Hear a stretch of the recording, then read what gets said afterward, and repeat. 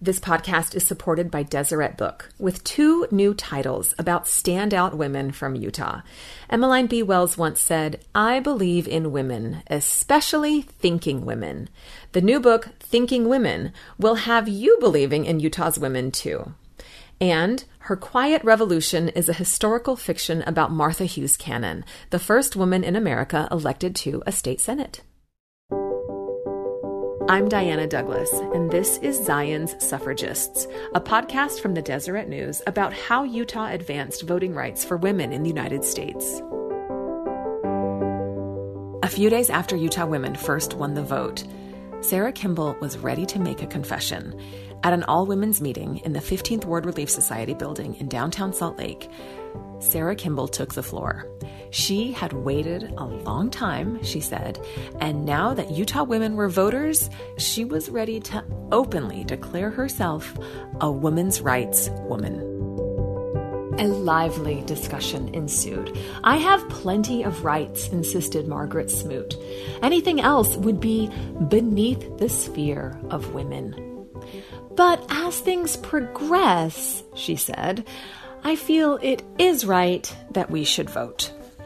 Wilmarth East wasn't having it. Here's what she said from the meeting notes. "I have never felt that woman had her privileges.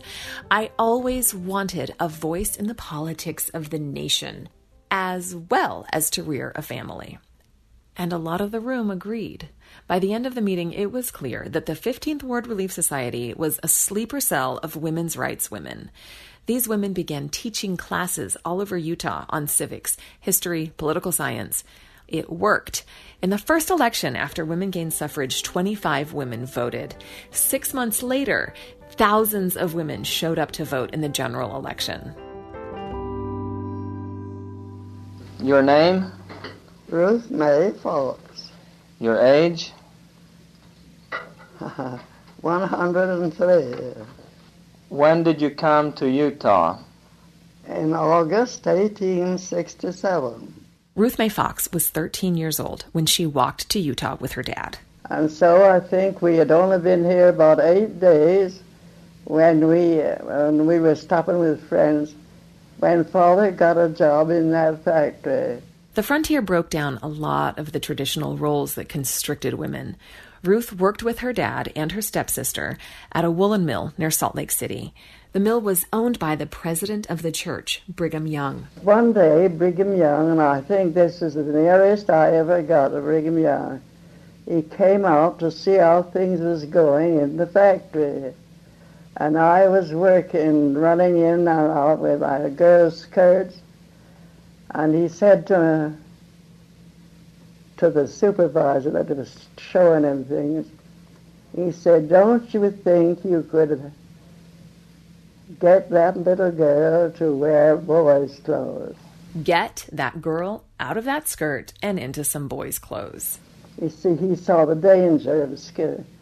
Now I said, that's all the contact I had direct with Brigham Young.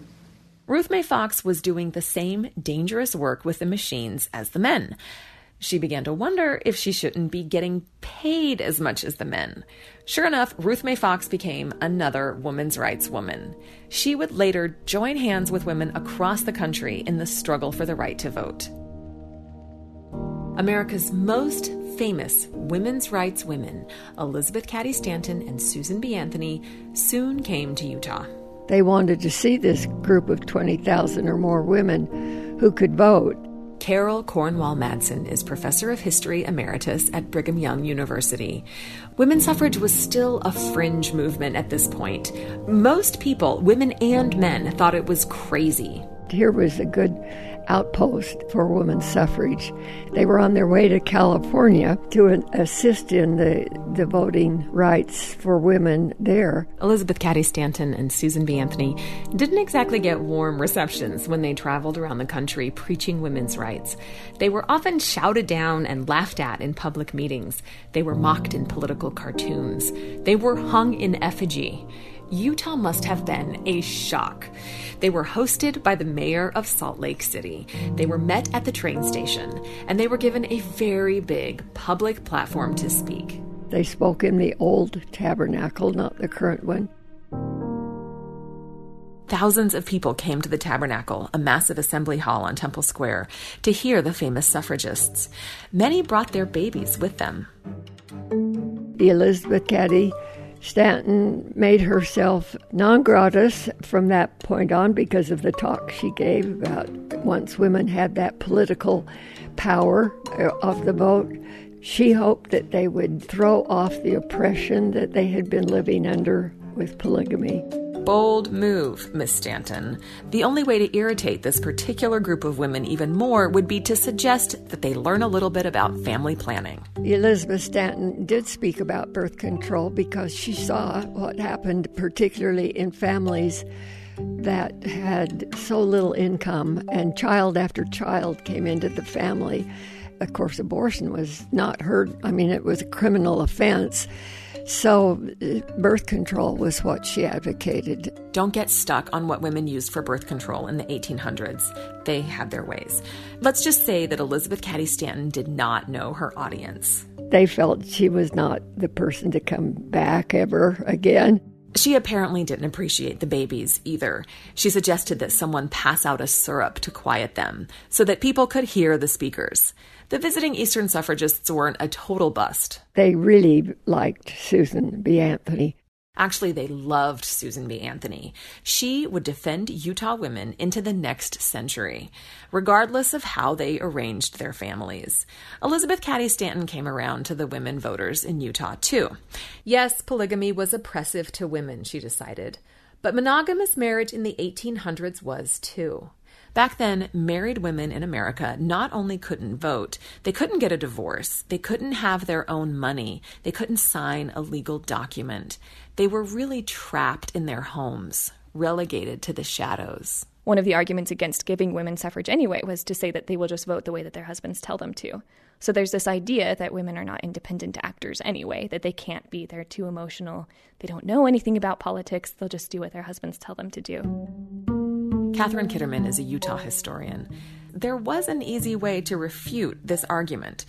If women voted against polygamists in Utah and ended the entire practice of polygamy, Susan B. Anthony and her friends would have a rock-solid case that women voting was good for society. Women in Utah did not shake the Church of Jesus Christ of Latter-day Saints by voting. If anything, they doubled the strength of the Latter-day Saint vote in Utah. The party in Utah that wasn't getting those votes wasn't happy. The opposition party, the Liberal Party, started writing newspaper articles about how women were voting illegally, saying that women who were not naturalized citizens were voting, or some women were voting that are too young. These arguments that we see over and over again in history. The Liberal Party actually sent a petition to the U.S. Congress asking them to disenfranchise Utah women.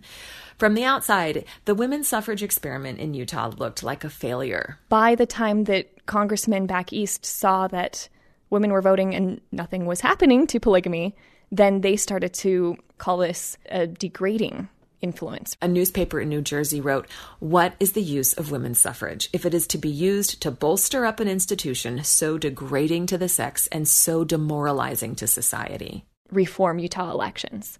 And that was code for kicking women off the voter rolls. Utah women weren't about to let this happen. The more that Utah women were attacked, the more powerful and relevant the women's organization in the church, the Relief Society, became. The Relief Society soon began publishing a newspaper. It was called The Woman's Exponent. In the first edition, they explained why they needed a newspaper. The women of Utah today are engaged in the practical solution of some of the greatest social and moral problems of the age. And a powerful interest is manifested throughout the United States and the entire civilized world to learn from reliable sources the views honestly entertained by them on these questions. Here they are, the women's rights women of the Utah Territory, about to tell the world what they believe are their economic rights, their educational rights, and their political rights. That women may help each other by the diffusion of knowledge, the publication of Woman's Exponent, a journal owned by, controlled by, and edited by Utah ladies, has been commenced. The Exponent was a suffrage newspaper, the only suffrage paper published in the West. It was also a local paper. The first edition had a report about Brigham Young's 72nd birthday celebration, reports on how much money the Relief Society had raised, a poem. It also had an article arguing for equal pay for equal work. The paper was read by women all over Utah.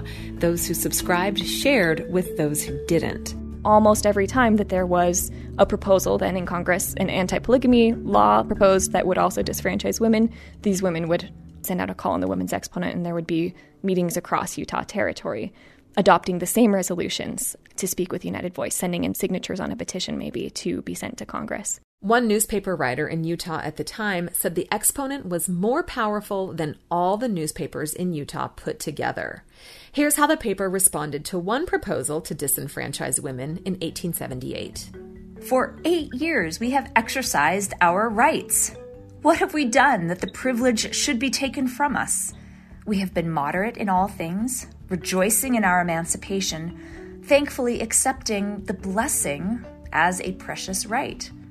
The women of Utah have improved rapidly since receiving that blessing. They have leaped upward. The franchise here in Utah is developing powers in women that will astonish the world. Utah women soon demanded a change to the U.S. Constitution. The Exponent sent out a call, and the Relief Society soon had 7,000 signatures from women across Utah demanding that all American women have the right to vote. The object of these petitions is to obtain the same right to the ballot as enjoyed by men. At the present time, men of every class and color are entitled to vote and elect men to office. I should stop her to point out that technically men of every class and color were not entitled to vote in 1878. No Native Americans, no Asian Americans, no one from many of the immigrant groups in the U.S.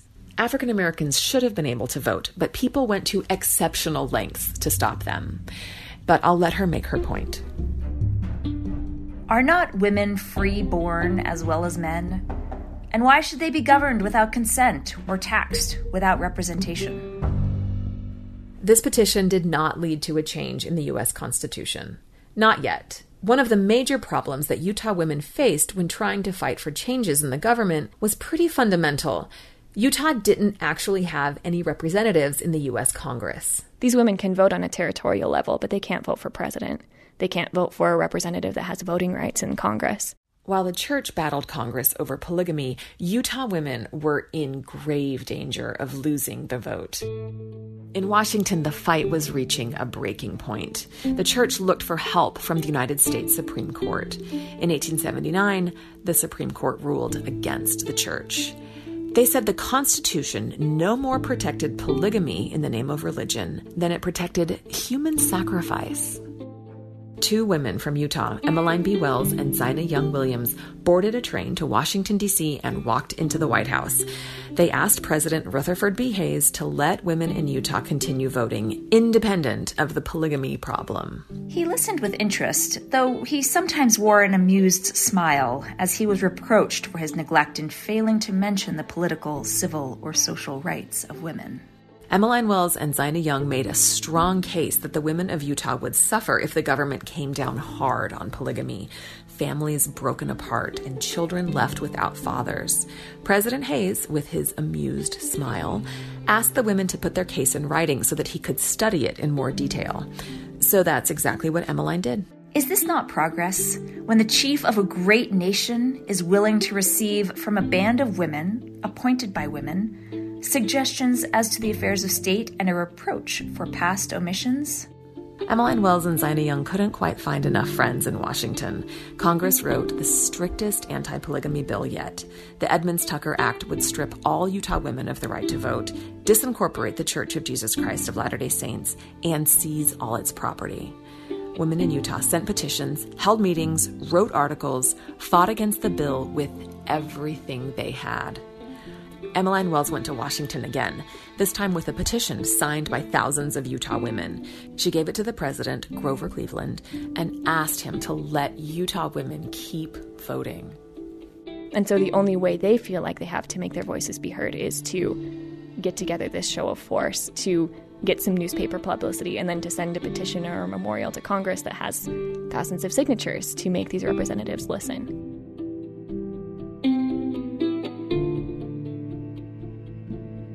The Edmunds-Tucker bill passed. It was devastating to Utah. After 17 years of voting, Utah women were disenfranchised. All of them, church members and everyone else. Over and over again in our nation's history, when certain people in power don't like the way one group is voting, the tendency is, the solution that they can come up with is to try to get those people out of the electorate. The loss of the right to vote was a heartbreak in the pages of The Exponent. The writers and editors were ever believing that history was on their side. We were citizens of the United States, armed with that all-potent yet peaceful political weapon, the ballot. And we challenged the world to show where in a single instance we yielded it wrongfully. We had committed no offense against the sacred franchise and had violated no law of our country. The government prosecuted people living in polygamous marriages with a religious zeal of its own. Thousands of people were arrested, either for polygamy or for refusing to testify against polygamists. Some families left for Canada or Mexico. Women in polygamous marriages fled Utah, hiding away wherever they could, some all the way to Europe. The new president of the church, Wilford Woodruff, told the world in 1890 that polygamy was over. He read a manifesto saying so in a massive gathering of the church in Salt Lake City. The church would no longer perform polygamous marriages, although it recognized existing plural marriages as valid. Some women were deeply relieved. Some were afraid of what would happen to them and their children. Everyone recognized that it was a momentous change to how they practiced their religion. The Exponent had defended polygamy for 18 years. Strangely, it had very little to say when Wilford Woodruff made the announcement. This conference, which was one of great significance and vast importance to the Latter-day Saints, will long be remembered by the assembled multitude. On the bright side, the official end of polygamy meant that Utah could try to join the United States again. After 6 rejections, the territory would make another attempt to become a state. With statehood, Utah women saw an opening to get their right to vote back. All those brave women's rights women were going to need some brave women's rights men. That story next week. Zion Suffragists is written by me, Dianna Douglas. It's edited by Tracy Keck and Laurel Christensen Day. It's produced by Andrea Smartin with production help from Adrienne St. Clair. Burke Olson is our executive producer. Our reader today was Nylan McBain. She's the CEO of Better Days 2020 and busy educating everyone about the history of Utah women. Carol Madsen's most recent book is called Emmeline B. Wells, An Intimate History. Catherine Kitterman just co-authored the book Thinking Women. I could not do this podcast without these 2 books. Support for this podcast comes in part from Deseret Book, publisher of Thinking Women, and Her Quiet Revolution, a fictional imagining of the life of Martha Hughes Cannon. See pictures and read stories from the women who built Utah and changed America. These books are available at Deseret bookstores, at DeseretBook.com, and in the Deseret Bookshelf app. If you have stories to share with me about Utah's history with women's suffrage, especially from your family, I would love to hear them. But please don't @ me on Twitter. Just tell me in the comments on iTunes or Stitcher or Google Podcasts. I'll read it. I'm Dianna Douglas. See you next week.